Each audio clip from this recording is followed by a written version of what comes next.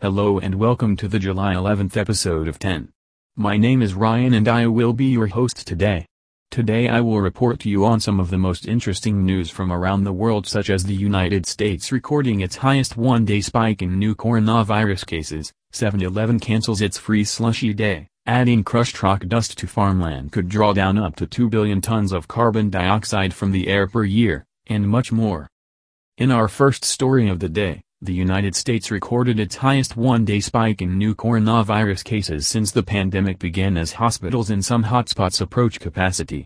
The U.S. single-day record of more than 66,000 new coronavirus cases on Friday broke the previous record, set Thursday, by about 3,000 cases, according to a Johns Hopkins University tracker.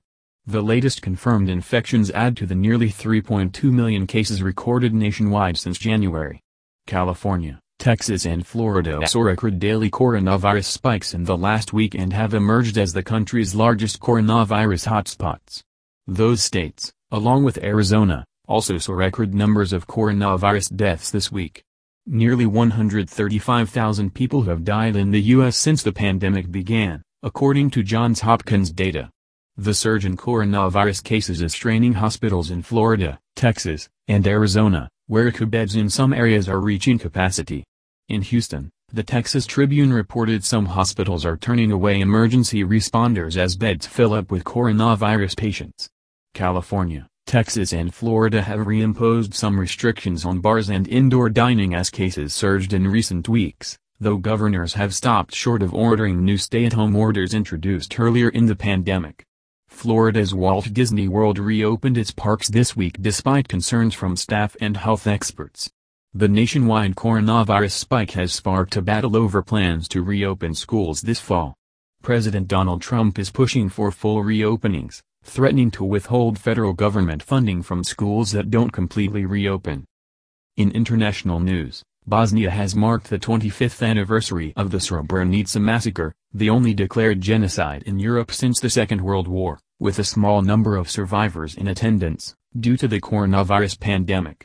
The execution in July 1995 of more than 8,000 Bosniak Muslim men and boys is being commemorated in a series of events.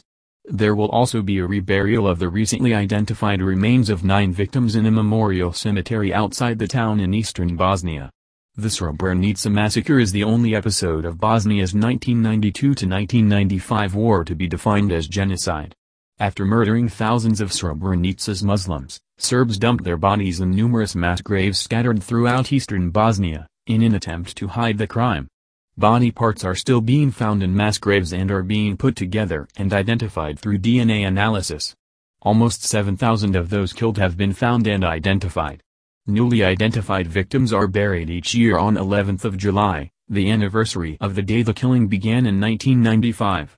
Thousands of visitors usually attend the commemoration service and funerals, but this year only a small number of survivors were allowed at the cemetery due to the coronavirus pandemic.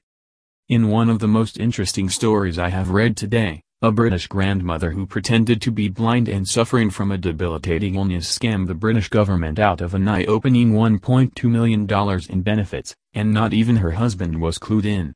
At one point, Christina Pomfrey, 65, was earning more than $16,000 a month, using 2 identities and pretending to be blind and suffering from multiple sclerosis.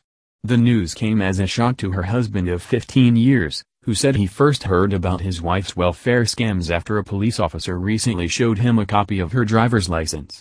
The granny pled guilty to fraud charges last month in court, and was sentenced to 3 years and 8 months in prison. Pomfrey's fraud, which began in 2002, was discovered 3 years ago when she was put under surveillance by the Britain's Department for Work and Pensions. Agents secretly filmed her driving, reading a newspaper and picking up her grandchildren from the school. In some sad but understandable news, the coronavirus pandemic has taken away another summertime tradition in the U.S. There will be no free Slurpees at 7-Elevens on Saturday, July 11th, to hail a date that doubles as an abbreviation of the convenience store chain's name. 7-Eleven has been giving away its slushy beverage to all customers for nearly 20 years on July 11th, but it scrapped the promotion this summer to reduce the risk of people flocking to its stores and risking contracting the coronavirus. The roughly 33 million people who had 7-Eleven's membership app installed on their smartphones as of July 1st are also eligible for a free medium Slurpee at any time this month. Additionally, Chick-fil-A has postponed its upcoming Cow Appreciation Day, an annual event in which customers dress up in cow attire to get free food. The event, which was scheduled to take place July 14th, was nixed due to safety concerns related to the COVID-19 pandemic. About 2 million people have participated in the festivities in the past. In more food news, Tyson Foods is reportedly accelerating development of robotic technology designed to handle processes like deboning the 39 million chickens that go through the company's plants each week. While the project has been in the works for several years, the meatpacking company increased urgency around the effort in the wake of a rash of coronavirus outbreaks across its facilities starting in May. Tyson, as well as competitors like Smithfield Foods, quickly became hotspots for spreading the virus, sickening workers and prompting temporary closures that led to national meat shortages. Tyson Foods said that it has already invested $500 million in robotics since 2017, and has plans to ramp up the project amid the coronavirus. While automated robots could reduce exposure to the coronavirus and help prevent employees from working in close proximity, some have concerns that they could take the place of human jobs in an economy that has left 21 million Americans unemployed. Further, many of these workers are already earning comparatively low wages to other individuals in similarly hazardous lines of work, at an average of $15.92 an hour. Construction workers, for example, earn an average of $28.51 an hour. In sports news, the NFL Players Association has sent a counter-proposal to the NFL leading up to a call scheduled for Monday that is poised to address a number of outstanding issues including testing protocols and compensation. Earlier last week, the NFL proposed 35% of player salaries to be held in escrow to help cushion the financial blow the league is anticipating in light of the COVID-19 pandemic. That was met with tremendous criticism among players, and the latest counter-proposal by the NFLPA suggests that no percentage of 2020 salaries is held in escrow. Instead, the NFLPA proposed a flat salary cap of $198.2 million in 2021 and to spread the 2020 revenue loss against the cap over the next decade. This is all an attempt by the NFL and NFLPA to avoid a drastic drop in the salary cap for 2021. With players set to report in just a few weeks, it'll be imperative for both sides to come together with a clear plan sooner rather than later to avoid hiccups and potentially put players and the league at risk of financial and medical problems. In environmental news, adding crushed rock dust to farmland could draw down up to 2 billion tons of carbon dioxide, CO2, from the air per year and help meet key global climate targets, according to a major new study. A major new study shows adding rock dust to farmland could remove carbon dioxide equivalent to more than the current total emissions from global aviation and shipping combined, or around half of Europe's current total emissions. Findings reveal the world's highest emitters, China, India and the US, also have the greatest potential to remove CO2 from the atmosphere using this method. Scientists suggest unused materials from mining and the construction industry could be used to help soils remove carbon dioxide from the atmosphere. The technique would be straightforward to implement for farmers, who already tend to add agricultural lime to their soils. In coronavirus news, a Texas man has died after attending a COVID party because he thought coronavirus is a hoax.